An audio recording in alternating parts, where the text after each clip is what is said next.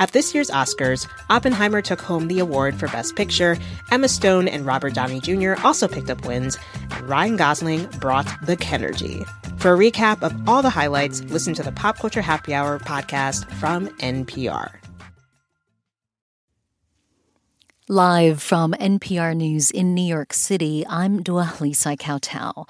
President Biden visited South Carolina today, a week before the state holds its presidential primary. As he visited with South Carolina voters, he thanked them for helping him win the presidency 4 years ago. You're the reason Donald Trump is a loser.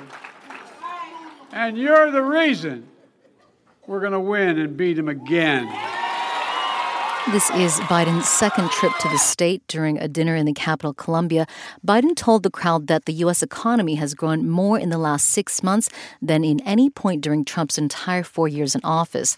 The Commerce Department just days ago said the U.S. economy continued to grow at an annual rate of more than 3.3% faster than expected. Meanwhile, former President Trump was in Las Vegas over the weekend, urging supporters to turn out for next month's Nevada Republican caucus.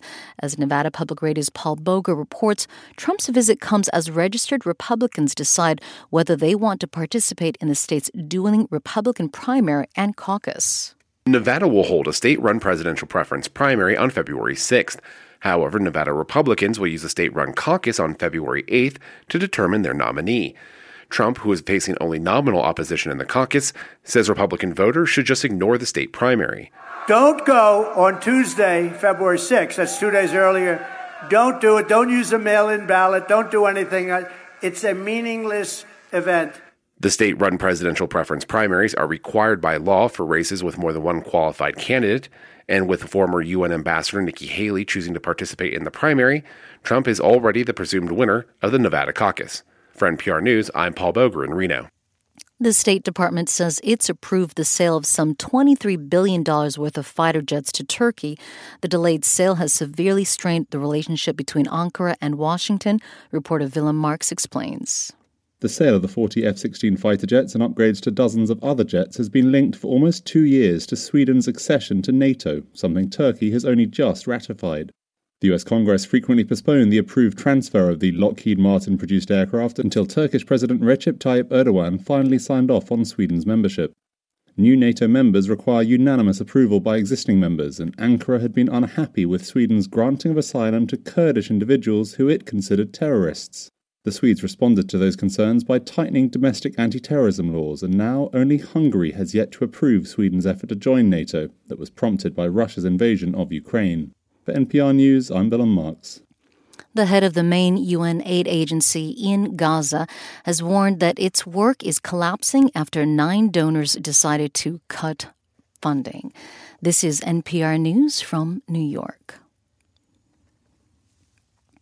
U.S. Customs and Border Protection says more than 370,000 undocumented migrants were arrested nationwide in December, with some 80,000 apprehensions occurring in the Arizona Tucson sector. A week ago, a University of Illinois student was found dead outside in Urbana during sub-zero weather. As Illinois Public Media's Emily Hayes reports, the student's parents have filed a complaint against campus police for failing to find him. A friend of Akul Dawin called the University of Illinois Police Department around 1 a.m. on January 20th. The university says police searched the area, including the path he would have taken home, as well as local hospitals. Dawin's body was found 10 hours later on campus. Ish Dawin is Akul's father. He says he wants to know how police missed his child. I am going to hold them accountable for Akul's death. Imagine a child being frozen to death on the campus in this day and age. The Champaign County Coroner's Office says preliminary results show signs of hypothermia, but a final autopsy report is still pending. For NPR News, I'm Emily Hayes in Urbana, Illinois. The largest remaining hospital in Gaza, Nasser, can no longer offer critical medical care, according to Doctors Without Borders. The Independent Medical Humanitarian Assistance Group says the surgical capacity at the facility is almost non-existent. A medical coordinator says people's lives are at risk because of the lack of medical care.